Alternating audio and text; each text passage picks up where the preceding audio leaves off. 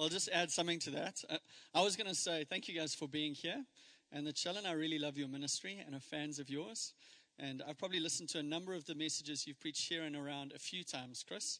And Meryl, I don't know if you know this, but I really enjoyed doing AV when you were preaching at the ladies' meetings, because then I got to kind of sneak in and listen to what you had to share.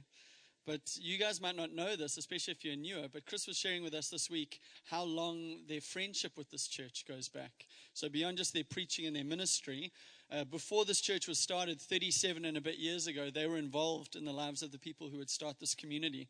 And Chris was telling us about how he led worship here back in the day when was needed. He's preached here for years. He's probably counseled, and they've inputted into all of the big decisions that we've done. So these are real friends to the church. So it's great to have you guys here as friends, as leaders, as preachers, as ministers, as all sorts of things. And we're just looking forward to what you've got to share. Thank you.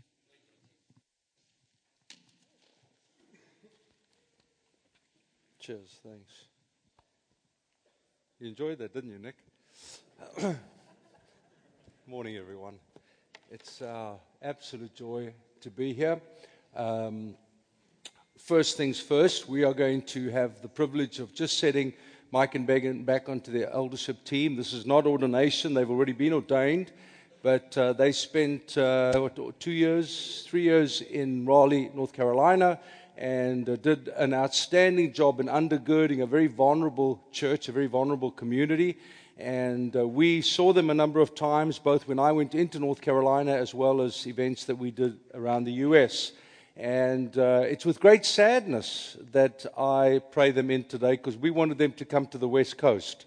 We wanted them to come to LA and join us. A number of churches, the only thing was show me the money, and we had none. So we had to let them come home to you. So your gain is our loss. And we did a ching chong cha with a few churches to see who won, and you won. So you have them. So why don't you two come up here? While they do, and I'm going to have the elders join me, but it's nice for the newer people just to kind of see them. But this is a remarkable couple, and as Grant said, Meryl and I have been involved in this church when it was kind of a seed idea with Rob and Dave. When we were still in Westville, I was single. I think I was about 19, and I did the worship, and Rob did the preaching, and Dave did the catching. They were great days. You know, the three of us worked well together. And Mike and Megan, initially as single people, then as kind of a couple/family, have been an incredible asset to this community. The invisible nature of their endless service is a great kingdom asset. And what they've brought in their love for people, what they've brought in their creating of an ambience and ecology for God to minister is known wide. And I'm not joking when I say a number of churches in the U.S. would love to have had them. Was there a way to get a salary for them? So it really is your gain. This is not ordination. This is simply they've been out on apostolic adventure.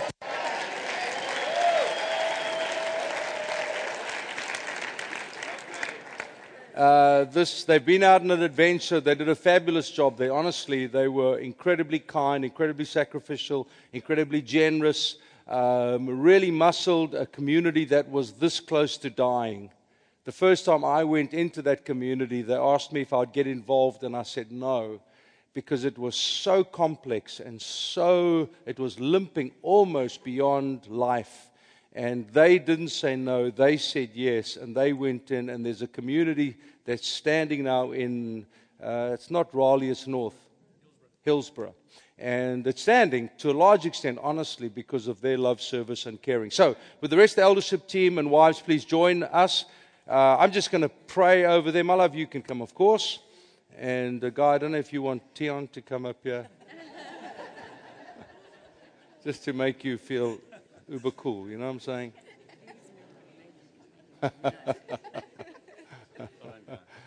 It's fabulous. Lord, these are special family moments. We celebrate the diversity of gifting. We celebrate the uniqueness of gifting. We celebrate a family who only knows sacrifice, love, and service, who have no other vocabulary, no other language, no other way of demonstrating the advancing kingdom but to lay their lives down for the benefit of others. Have never asked much for themselves, have only asked what they can give. And it's really with great joy that we publicly reinstate them onto this team. Their heart has never left. Their assignment was different, but they come back to pour themselves out one more time, one more season. Thank you for their ability to love. Sometimes it seems endless. Thank you for their capacity to serve. It sometimes seems tireless. Thank you for their ability to integrate the limping, the hurting, the broken. It sometimes just feels as if they are incapable of saying no to the hurting and the limping. We reinstate them onto eldership here, Lord. May their contribution add to the rhythm of grace, the evidence of grace that's already prevalent here. And may this team be stronger, richer, more diverse, more colorful, more creative because of their returned presence. In Jesus' name. Amen. Amen. Give them a round of applause.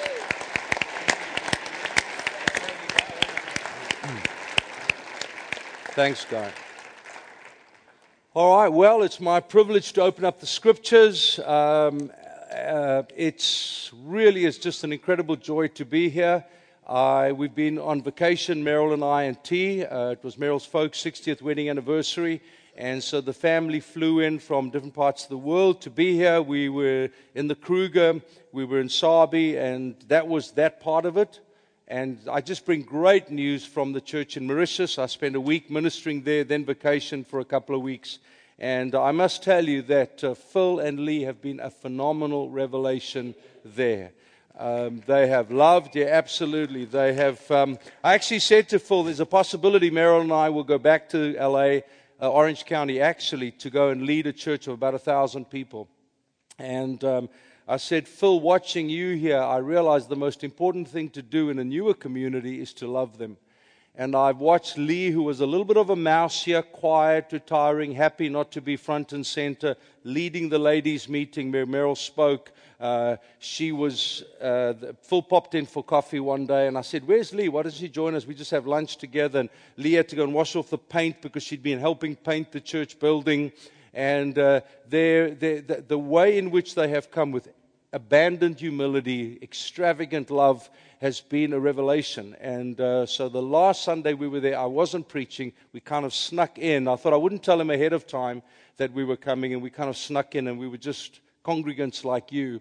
And it was wonderful to see the community operate, function, and the response and the banter and the affection that was so apparent, both in the room during the gathering, but also afterwards over what seemed to be endless cups of tea and bad coffee.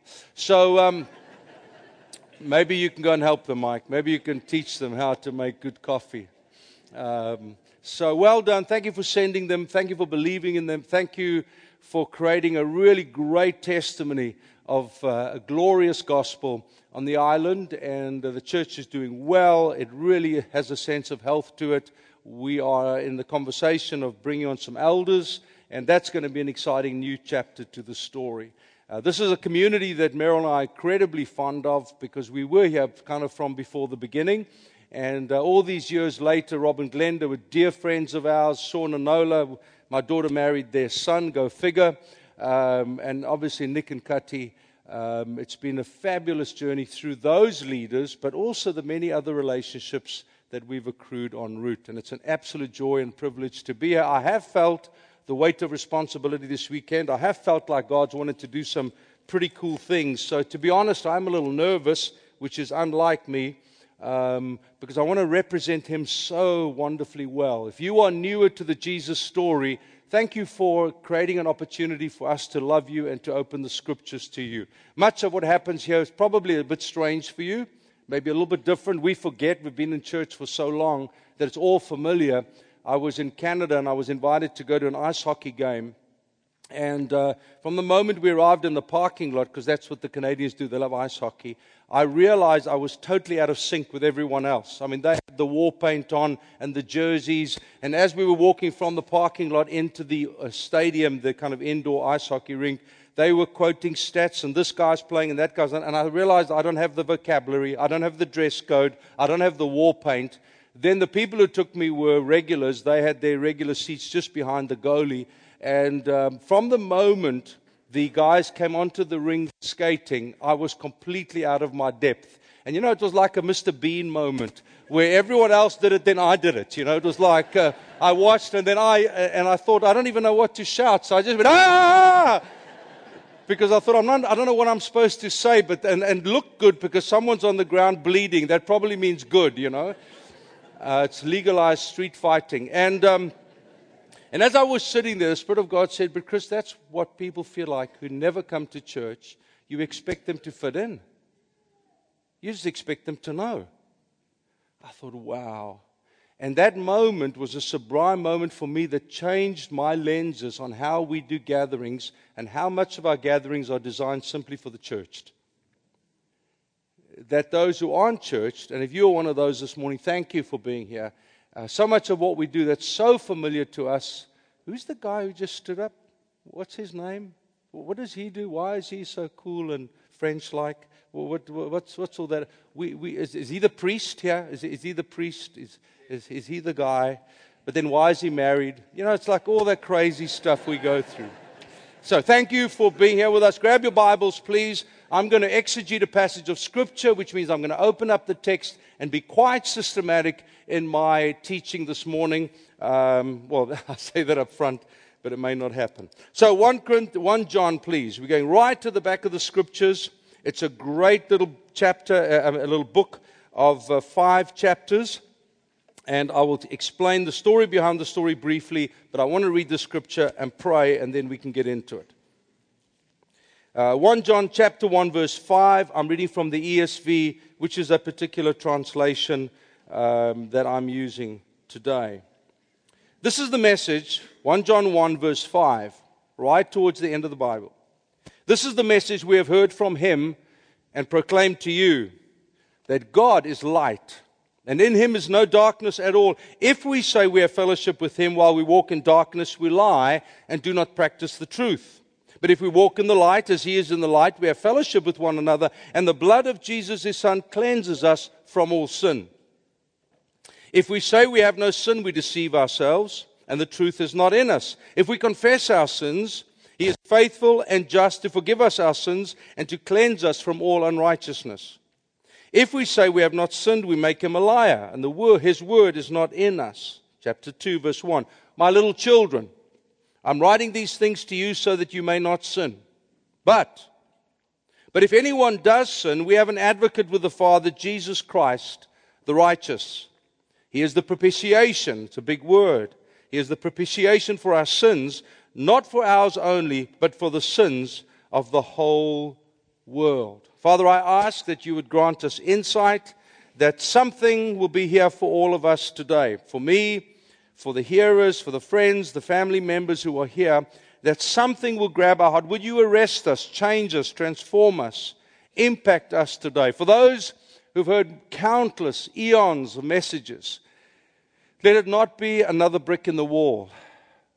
Let it be a moment, a God encounter, a truth revealed, a challenge included. And may you do today, O God, what only you can. Take a written word of the sacred text and transform us in Jesus' name. Amen. I love this book. Here's the story behind the story. John was the last living Jesus apprentice. It was written right about AD 85 to 90, the clever people tell us. And so he was well into his 80s. All the other disciples of Jesus, the apprentices, were dead. He outlived them by quite a bit. Even Paul, Timothy, and the others who had come after Jesus' death, they were all dead, and he was an old man. And if Nick or whoever hosted this morning, Grant, said, actually, we're very honored today to have John, the last living man who had walked with the Christ, I think all of us would lean forward in our seat. He probably would have hobbled his way to the front. He would have stood here for a moment, gathering his breath, looking at the audience with incredible love, because his lecture, which I think is what this is, it's one of his lectures, are full of the language of family, love, and affection. My little children, fathers, young men, it's full of family language. And I think all of us would lean into it to say, this is the closest in person we would ever get to Jesus. He's going to tell us what Jesus told him for 3 years. It's also remarkable because he's writing this to the churches that he loved and served under. Back in those days, there was a lot of letter writing that was spread out amongst the churches, unlike the ability to have screens and in person. And so this would have been sent around Turkey or Asia Minor, as it was then, to all the churches, and they would all read it and discuss it and identify the big God ideas in it. So not only was he the last man who knew Jesus, who was still alive, he was writing with incredible fatherly love and affection. But I think of equal importance is the fact that he was reminding us of the most important things. I remember when Dudley Daniel was leaving Los Angeles, Merrill was helping Ann, his wife, move. Dudley was dying. He actually died twice, and they managed to resuscitate him, gave him a liver which didn't take, a second liver which has given him longevity of life. And I remember Merrill and I being asked by him to come and sit on the veranda on the patio while Ann was packing, and he was battling to talk, battling to breathe, and he kind of spoke in words and phrases rather than sentences and paragraphs. And he looked at each one of us as if giving us the final kind of fatherly mandate. Please don't forget this, is what he said as he spoke to Merrill, as he spoke to me. And I remember taking him to the airport as he flew back to Australia for treatment that ultimately saved his life. I stood there watching a man I loved dearly who was my spiritual father, wondering if I would ever see him again. But those moments on the patio were powerful moments because I knew that every word mattered. Every idea was weighted. And ladies and gentlemen, when we read this book in its unique looping or cyclic style, he makes a point, he describes the point, and then he cycles back to make the point again. He is so desperate for us to get this. This is what he says is highly valuable. Please don't forget. So I've given my subject this morning the title, Lest We Forget. And can I for a moment address my peers? I'm 58 in a couple of weeks' time, and it feels like my 40 years of walking with Jesus has been but a heartbeat. And I've seen over the years many emphases come and go. Many things that were made big by the church in a fleeting moment, and but a few years later, it whittles down to insignificance. And I'm not even sure it's all wrong, but I want to say to those of you who, like me, could easily become passive, disengaged, grumpy, cynical, and lose the vitality that Christ first infused us, as Merrill so wonderfully pictured this morning. Here's an old man who has lived till the end, who was on the Isle of Patmos, who sat weeping as he looked just across the straits as 40,000 of his sons and daughters in the faith were being slaughtered for their faith, and he could but weep. There is no time for passivity, disengagement, cynicism. There's only time for active engagement. I remember in the 70s meeting a man called Joseph Corboy. Joseph was part of the struggle, and God saved him at one point in prison, and he started a great work as it was then. I haven't seen Joseph for many, many, many years. But he said he used to keep a suitcase by his door. And when the security police would come and fetch him, he would pick it up and he would hug his wife and hug his kids, not knowing when he would see them again, but knowing that he so believed in the ultimate dignity of all people and the value of every man, woman, and child that he was prepared to go to prison and die for it. And I sat there somewhat mesmerized by a man with such conviction. And I thought, does my gospel empower me with that same level of passion and intensity? Do I have a proverbial bag at the door that at any time, when this time God comes or one of his messages comes, am I so ready? Is my family so ready and so mobile that I can pick up my suitcase at the door and say, it is time to move on? Or have I lost my sense of passion and value for the kingdom and the power of the gospel that I'm so set that nothing can mobilize me?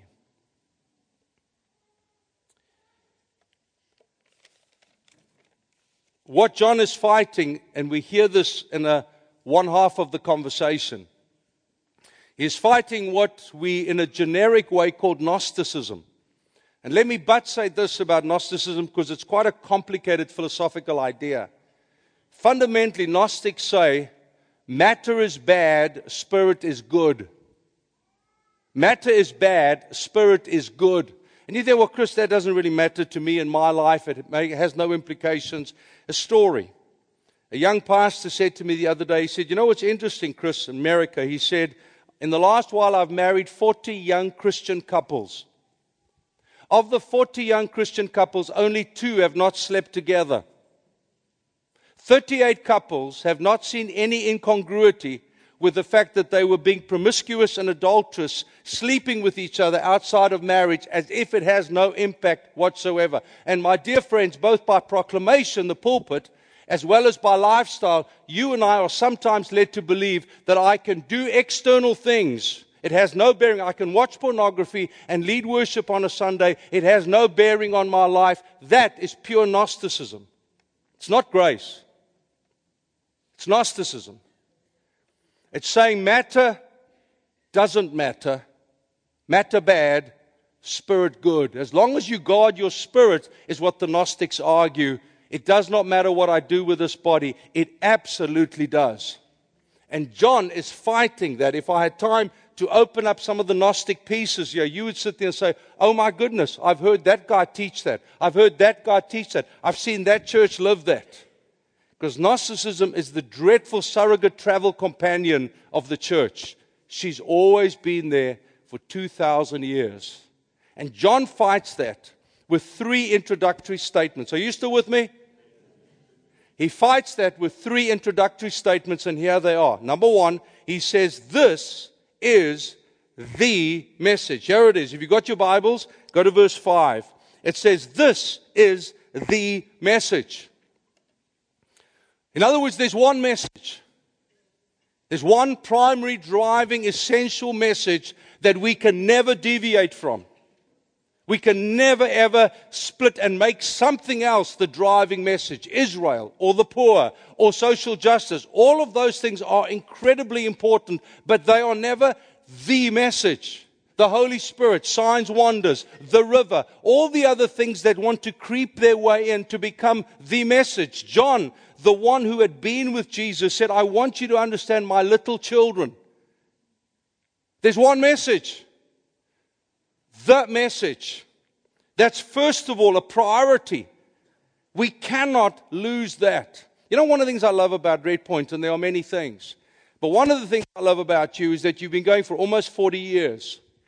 And in my travel, particularly the last 6 years where I've been on the road, because I haven't led a church, and I've sat with Meryl and I were talking about sitting. I drove across LA to the valley, which is about an hour and a half away, and met with a little group of, they weren't even 20, I think there were 12 of them, the pre-launch to a church plant, all the way through to the biggest church I think I've preached in is 6,000. Across the board, just watch the sweep.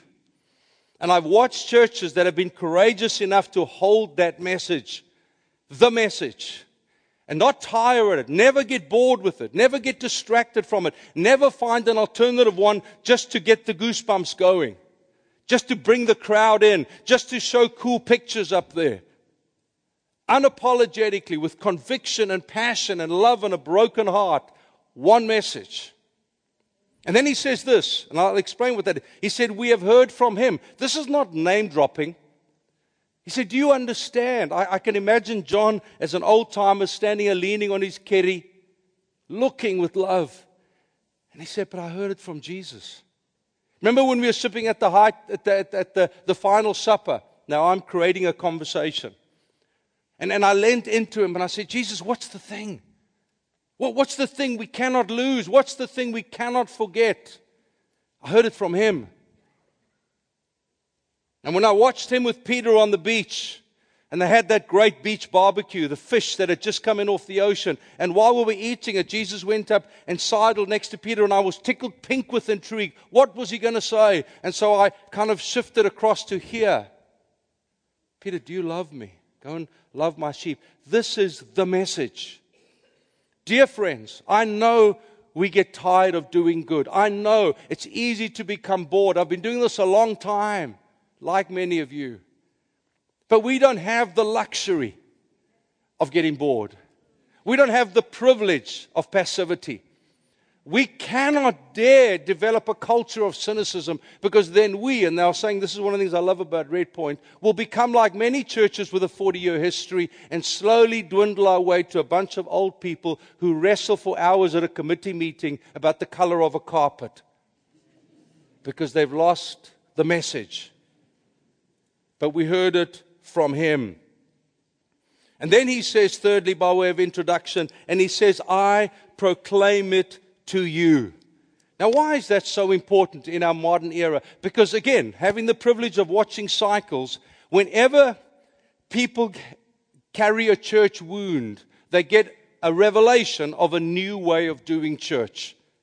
They deconstruct the gathering. They deconstruct means, oh, I don't need to go to church anymore. It's just Jesus and me and my mates, or Jesus and me and my kids, and we have a meal on a Sunday. And you know, the first time we did it, it felt so good. God's favor was on it, and my family and I, we said, we've never had a Sunday morning as good as this.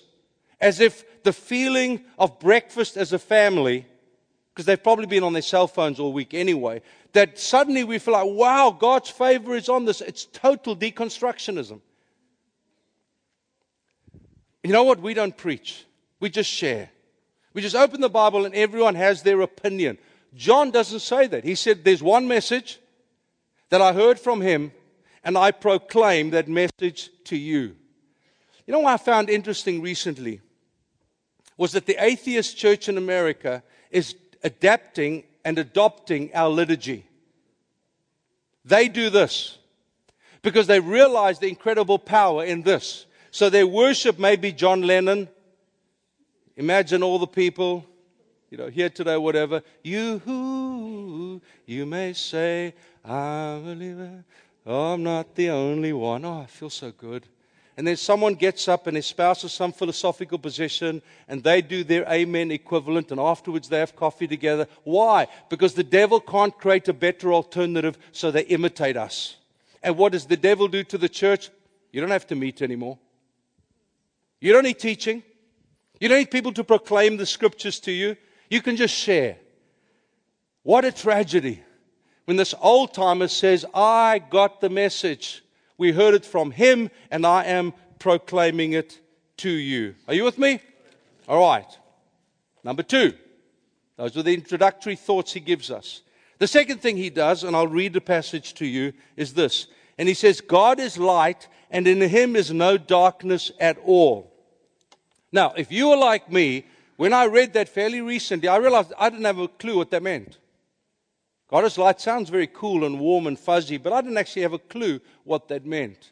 Now, in teaching style, John uses what theologians call contrast. In order to understand this, he gives us that.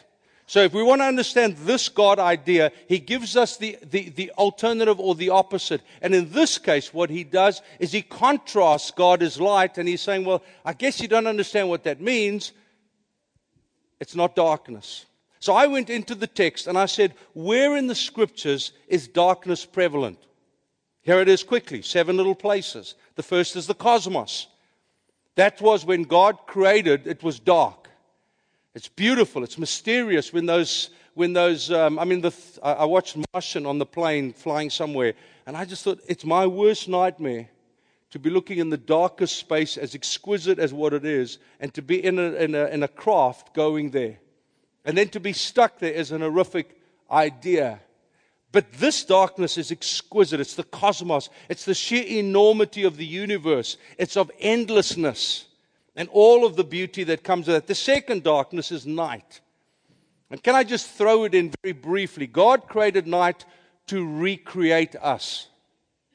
Night, as it says in Genesis 1:5, is not just some random time in a 24-hour. It's where God empowered us to recreate ourselves, center our world, as Merrill said, to create our due north again.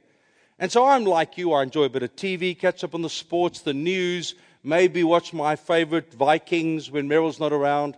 She doesn't like death and destruction and headlessness and women going into battle, slaughtering people. So I have to watch it all by myself. And so what happens is night that was there to recreate us has lost its recreative form, and it's now the time we busy our heart, busy our soul, and attack our senses rather than restore it. That was my little 2-minute rant. You can take it or do with it what you want. The third is climate. It's when those great storm clouds come in. I was thinking about it, my daughter from Australia, Mark and Nass lead a church, and when they heard God sovereignly provided for them to come to the Kruger, she put on WhatsApp, she said something like, I'm looking forward to tasting the rain of Africa. And I knew instantly what she meant. I don't know of another place, there may be on the globe, where that high-felt storm, when it rolls in, and you see those big clouds coming in, and suddenly the electricity, the lightning flashes its way across the sky, and then these big raindrops come and pummel themselves into the dust of the African soil, and then you can taste it. You can taste it. It's like Africa. I can taste the soils of Africa, the beauty of the climatological darkness. And those are all fun pieces. But can I get just a moment more sober with you? And that's the darkness of heaviness. In Isaiah 61, it speaks about the garment of praise for the spirit of heaviness. Can I speak to those of you who wrestle with depression? I'm sorry, it's the silent scream of the church. No one wants to acknowledge it because it's very uncool.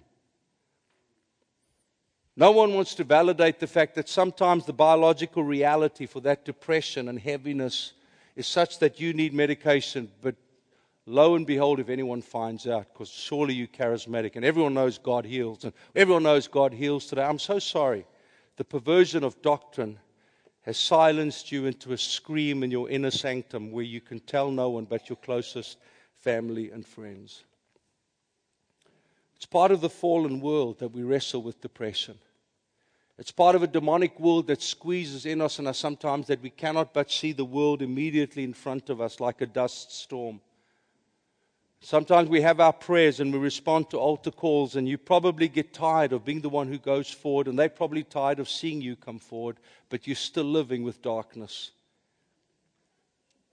My dear friends, the church should be the safe place for the silent scream, not the place of isolation. If you are struggling with that today, may God give you grace. And sometimes it's grace with medication. Sometimes it's grace with grace. Sometimes it's grace with many prayers. But it's okay. It's okay. If I can say it as a father, it's okay. May God give you grace and healing that you may be lifted out of that darkness. But those who criticize have never got out of bed in the morning and not been able to see but beyond their toes. Who've never had to muster every ounce of energy they have to gather themselves, to get out of bed, if you're a woman, to go and feed your kids and to send them off to school. And then to plonk yourself down as the enemy says, you are useless. Do you know how useless you are? You can't even feed 3 kids. Do you know how useless you are? And eventually you find agreement with Him easier than with God, who describes your beauty endlessly. Please, may this be a safe point, that someone could get up here and preach and have the freedom to say, I too suffer with depression. My friend John Mark, who preached here in September, as you know, his first book was And Her Name is Hope, his wrestle with depression. He told Meryl and I that he used to drive home as a 20-something-year-old as the weight of the church just grew very quickly in 10 years from a handful of people to 6,000. And it nearly killed him. And he said he used to drive home across a little bridge, and he thought, all that I have to do is this, and it'll all be over. And there are times, he said, it took everything inside of him to hold as he cried out to God, God, please, let me just hold the steering wheel just straight one more time. That book has been a source of incredible affection and inspiration for the many who live with a silent scream. You're quiet. I haven't even got a joke right now. I haven't got anything to make it light. Almost done with the contrasts of darkness. There is directional darkness. In our charismatic community, the sense is that we always know where we're going. The sense is we always know what we're going to do. The sense is our vision cast is always clear. Listen to this intriguing little verse in Micah. Therefore it will be night for you without vision, darkness for you without foresight. It's Micah 3:6. There will be night for you without vision, darkness for you without foresight. In our charismatic world, and we have these, and they're wonderful, these seminars on vision and destiny and live your dream and make your life count and all that. They're wonderful. I mean, I do those things happily too. But dear friends, there are times when there is a God-inspired, a God-authored darkness around us. When we handed over our church 6 years ago, we didn't know what we were going to do. And it was a very vulnerable time. I may have mentioned when I preached last time, forgive me if I'm repeating the story. But, I wrestled with God. I said, God, I was then 52 years old. I should be the optimum of my earning potential. I should be leading my largest church. You know, we all translate what is success in our world. That God spoke so clearly to me and I fought Him. Only time in my life I fought the will of God to the best of my knowledge. And I fought Him. And God gave Merrill a verse that has been one of our sanity points. Isaiah 50, paraphrased. I would rather walk in darkness than by the light of my own torch. For those who light their own torch shall live in torment. I will rather walk in darkness than by the light of my own torch. For those who light their own torch will work in torment. Is that a fair reflection, my love? And how many times in the last 6 years, Meryl and I have had to hold on to that verse for the sanity it brings. Because ultimately, it's about trusting God. Ultimately, it's about knowing that He loves me and cares for me and holds me in the palm of His hand. I'm going to bring a story forward that I was going to tell later, but it seems relevant now. You know what it's like, the fun there is of a father with his kids? All dads might not do this. It's one of the things I love doing. Because for me, it was a sense of where my kid was in the trust journey. Where you plonk your little baby on the kitchen counter and you step back and you say, jump. And the first time, invariably, the kid stands there somewhat traumatized, unless they're really radical, wild, and a hardy. And you stand here and they kind of lean forward because they will only let go when they can feel you. And of course, we don't rebuke our kids. You useless. You suck at jumping off kitchen counters. What are you going to do for the rest of your life? I mean, we don't do that, you know. Oh, Meryl, ever look, T just leaned off the kitchen counter, you know. And after a few times you do it and you take one step back. And you say, come on, Bones, jump. And he kind of looks at Meryl, and Meryl's saying, you don't have to. And I'm saying, Meryl, would you like to go to the bedroom right now? Come on, Bones, you can jump. And then I catch him and I put him down and I take 2 steps. Come on, boy, jump. And he jumps. Because it's a journey of trust. The God who is there when you lean into Him in your infant steps of your spiritual journey is also the 1-step God, is also the 2-step God. The one who caught me when I leaned in is also the God who will catch me at 1 step, who will catch me at 2 steps. And ladies and gentlemen, there is a directional darkness that's divinely inspired. God chooses to blind us. I will lead the blind, Isaiah says, by ways they have not known. But we, if I can be ruthlessly honest, including me, I'm in the front of the line, are control freaks. We want everything measured. We want everything spelt out. We want vision casts. We want strategic steps. And those things are fun. And I live in America, and America lives there. The fact that you never live out those strategic steps are incidental. You've got to have them. So I do chuckle a little bit because they're not comfortable with the organic and the spirit-led and the sensitivity and the reality of a tumbleweed Christian experience. But I want to say to you, friends, there is a darkness that is divinely inspired that develops our trust from the leaner to the 1-yard jumper to the 2-yard jumper. It's God-authored, God-inspired. Almost done with this. Thank you for being so... Oh, my word. Look at the time.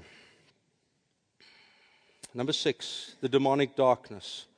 And as I said, and I won't repeat it, thank you for Thursday night.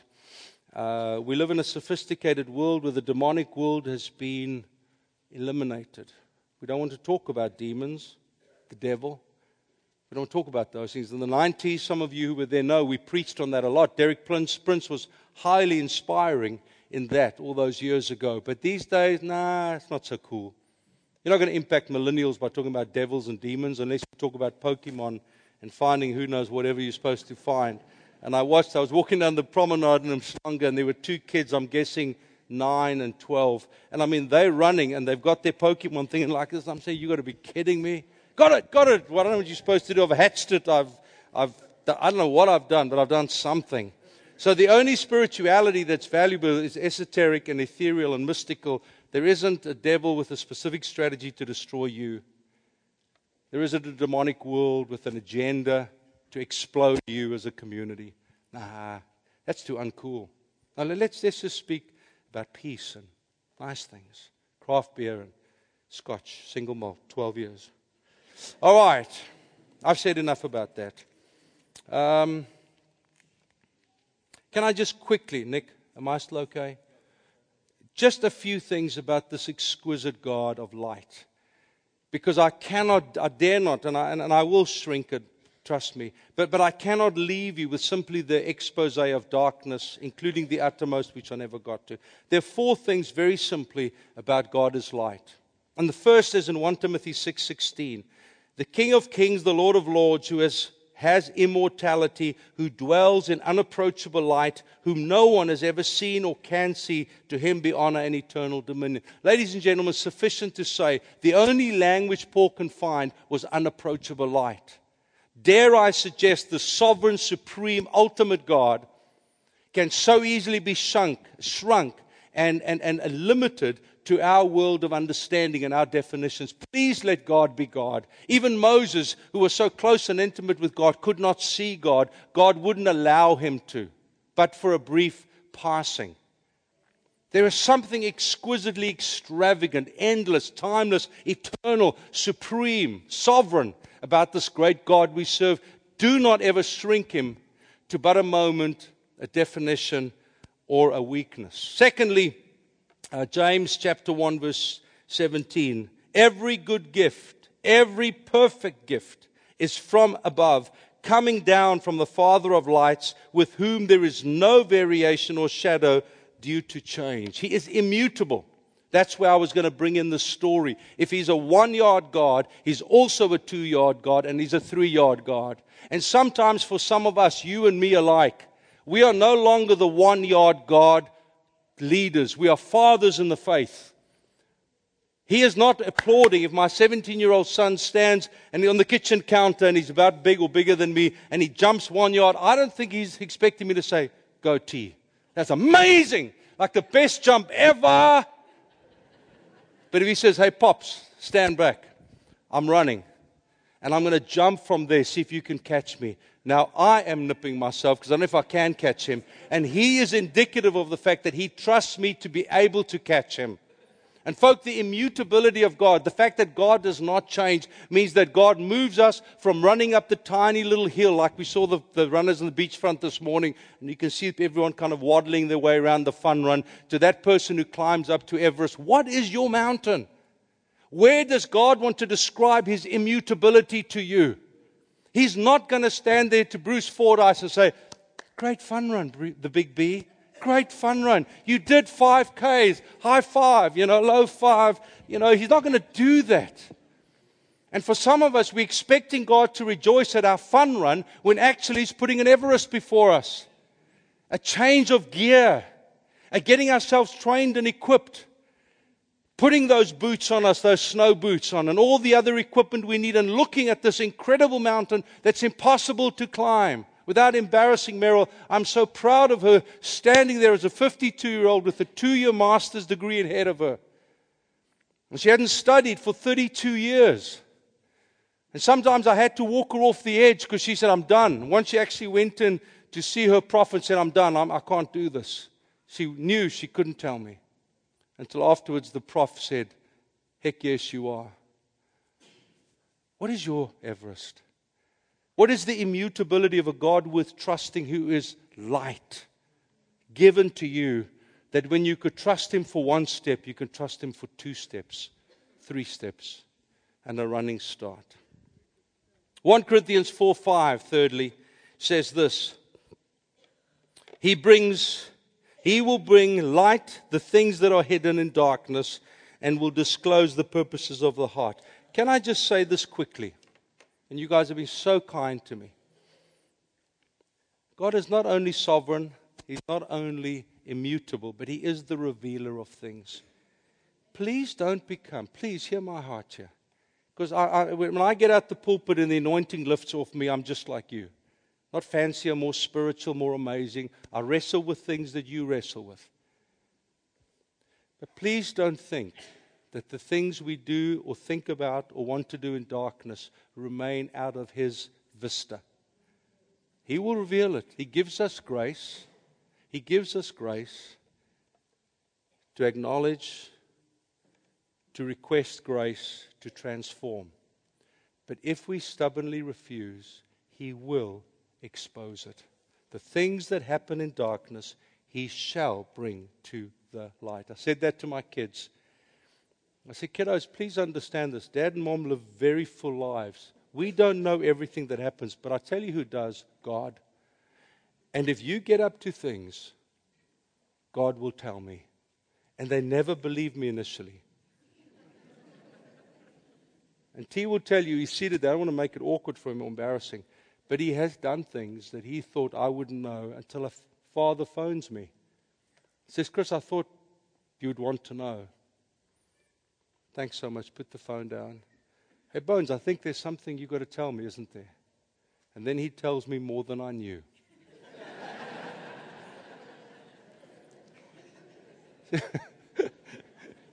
God shines His light into the dark places. Please don't think the whispers and quiet dark corridors will not be placed on megaphones for everyone to hear.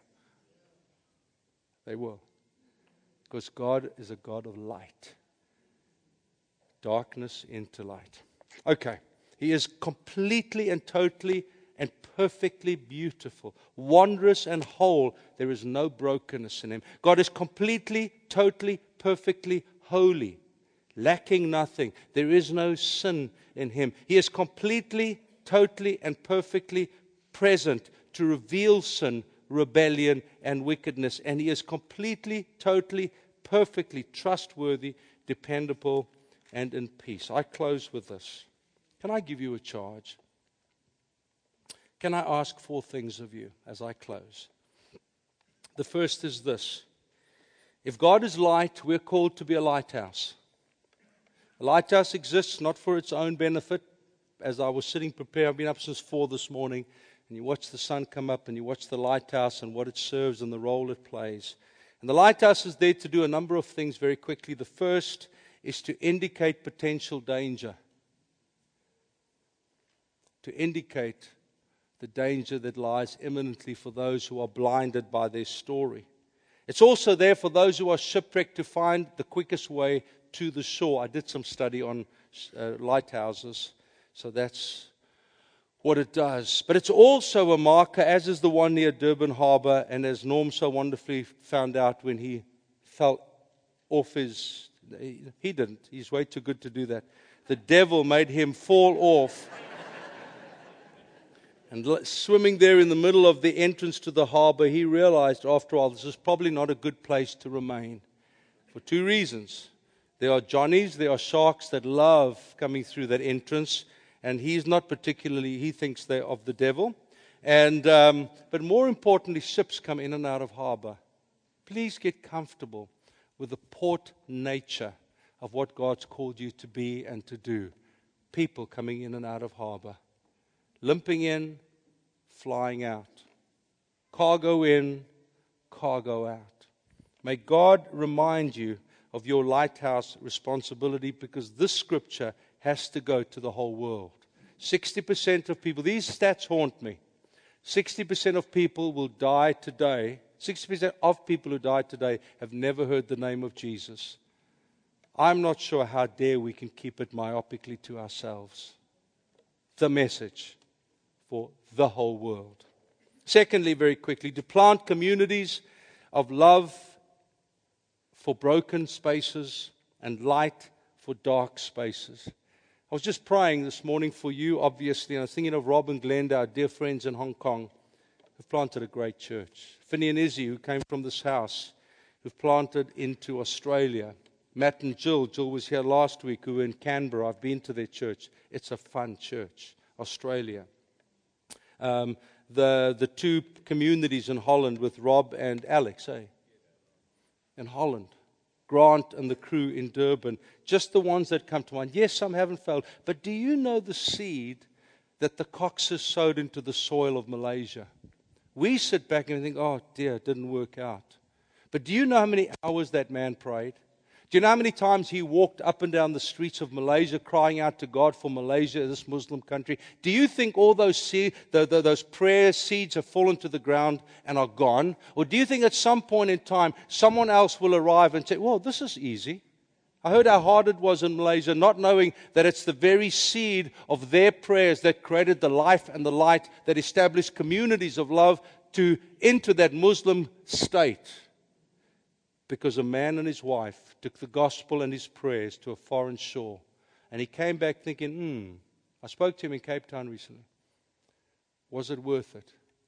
And every man and woman and child that gets saved, that he will only meet in heaven one day. I wonder if God wouldn't come one day and say, Sean, come here. I want you to meet Iqbal. Iqbal got saved because of your prayers. And I know there'll be no more tears, so I'm sure there'll be rejoicing. And God will hold Sean's face like this and say, do you see why they are saved? Because of your prayers.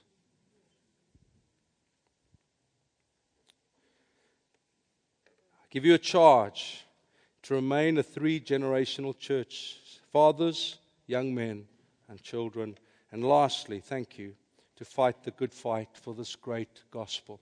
You know, John uses the word propitiation.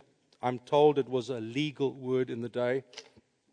And no, I can't describe the courtroom scene.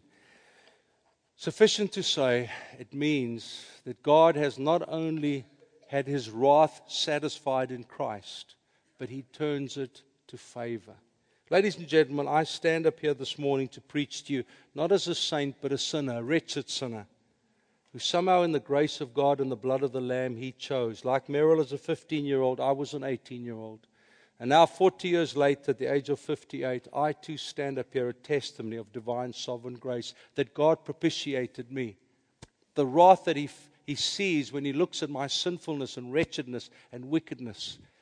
And as he looks at me through his eyes of holiness and purity, Jesus steps between us. And the lens that Jesus has, it interrupts the Father's perfection. And he looks at me and he said, but Dad, I took Chris's sin. And that momentary encounter of Father saying, I have embraced his wickedness. The Son, he steps aside and he beckons me and he says, I will put favor on you. Honest story, and I close. The day Meryl finished her master's degree, we went out for dinner. And one of her Asian friends, fellow scholars, told us about this restaurant we didn't know existed. And they said, look, it's a 4-hour wait, but it's well worth it. So we went there at about 4:30, I think, and managed to get like a 20-minute wait. We sat down, great restaurant, great food, full of Asian people. You know, this is going to be a great meal. And while the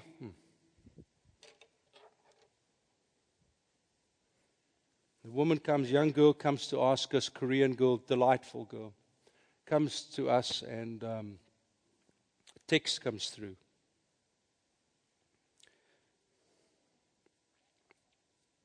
And there's a picture of my daughter on the red carpet in LA. She got nominated for an Emmy for Best Original Song for a TV series.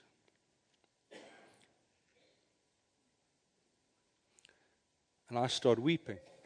And this young girl is disorientated now. You know, does she walk away? Does she smile? Are you okay? And I looked at her, I can't remember her name, and I said, no, these are happy tears. And I said, my wife's just graduated with her master's degree, and my daughter's on the red carpet right now. And tears are streaming down my face, and she starts jumping up and down. I've never met anyone who knows someone who's famous. And she was like, well, will you sign an autograph? So I said, well, you know, it's not, I don't know, what am I supposed to do, you know? The Father's heart, when John wrote this lecture, was the fact that God turns his wrath and anger at our wickedness, sinfulness, and transgression, and he turns it to favor. I stand up here before you, really touting no gifting except the privilege of proclaiming God's favor. Christianity is tasteless when we negotiate to live it within our own comfort.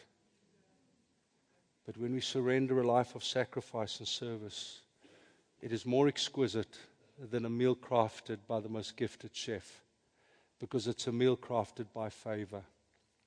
Some of you are, I close, wrestling with the hand of God to assignments. And you're standing on the kitchen counter saying, should I jump? And your mind races with you. Well, what if he doesn't catch you? What if it's a Sean Cox thing? Well, Sean will meet the fruit of his prayers in heaven. But when you say yes, your life becomes governed even in darkness by the overriding favor of a sovereign God who is immutable. Let's pray together.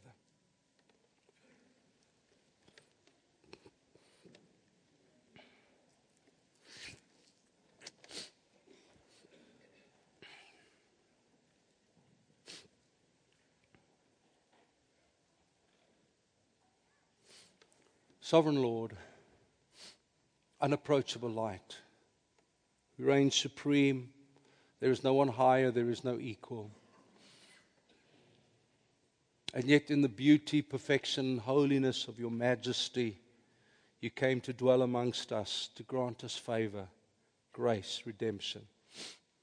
I know you're tugging at people's heart. I know today, even with Meryl's word, that some have lost true north, fighting in a human way for what they want to hold on to.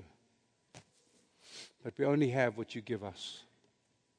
And sometimes we have to jump off the counter to get it. You're a good, good Father. That's who you are. And I'm loved by you. That's what I am. I want to ask you, not because we're a charismatic church and do charismatic-y things, but sometimes it is good to say, Lord, that's me. I'm not going to call you to the front. Nick may do that, or Grant, or someone, but I want to ask you, if the story of the kitchen counter means something to you, would you stand? Because I think God is inculcating a new language of trust. You've trusted me when you've lent into me. You've trusted me when you've jumped one step. But I'm asking you to jump two now. Would you stand, please? While they stand, can I ask also those of you who've been suffering the silent scream of depression, spirit of heaviness, I'm so sorry we've treated you badly. We've made you feel like second-rate citizens, like if you really believe God, you wouldn't have those struggles. I'm so sorry. Would you stand while everyone else is standing? Lastly, there are definitely some fresh divine assignments that God has been dispensing. But they're all based on favor, not because you deserve it, but because He gives them. For some of you, there is an Everest, and you've been fighting that. You say, God, I'm happy at base camp. I don't want to go and climb that mountain. What happens if I don't get to the top? Sean Cox will meet people who are the result of his prayers, as will you. Father, you see our hearts. There's no emotionalism here, just a desire to be men and women always obedient, always honest about our weaknesses and frailties, and who want to live in the space of favor, undeserved mercy. You see our hearts, and you love us. Of that I'm absolutely certain. The God of light.